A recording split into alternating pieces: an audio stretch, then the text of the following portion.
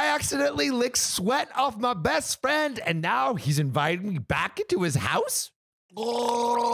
Lick that salty sweetness off his body, baby. I'm gurgling in your juices, in your fanny juice. Fanny juice. Lick that buttocks creak. We found two good words today: fanny juice and salami cave. Salami cave, yeah.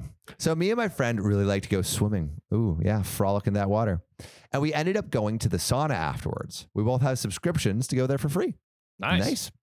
We started wrestling in the sauna because nobody was there. Ooh. But the guy tried biting me softly. So I thought I would throw him off if I did the same, but I was too far away. So I went for the lick because it was a little extra range. Bro, this is very erotic. Instead of him getting off, though, he moaned. And I was like, the fuck? Bro, what do you mean? You're in a bathhouse licking each other and biting each other. If this isn't homoerotic, I don't know what is. What is happening right now? Dude, the pre to the porn. Literally. Yeah. After that, I said it was weird and to get off, and then he did. I felt pretty creeped out by the experience. We left the swimming facility to get some food. McDonald's is a really nice place after a swim. And then he invited me to go over to his house next week. Why are you trying to go there? I'm getting real sweaty again. I could use a nice... I'd like to break a sweat with you. I could use your mouth rag again. Oh my God.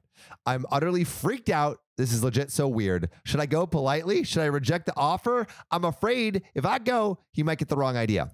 It's too much. Also, why are you wrestling in a sauna in the first place? And like biting each other. I actually do have a friend that bites me often.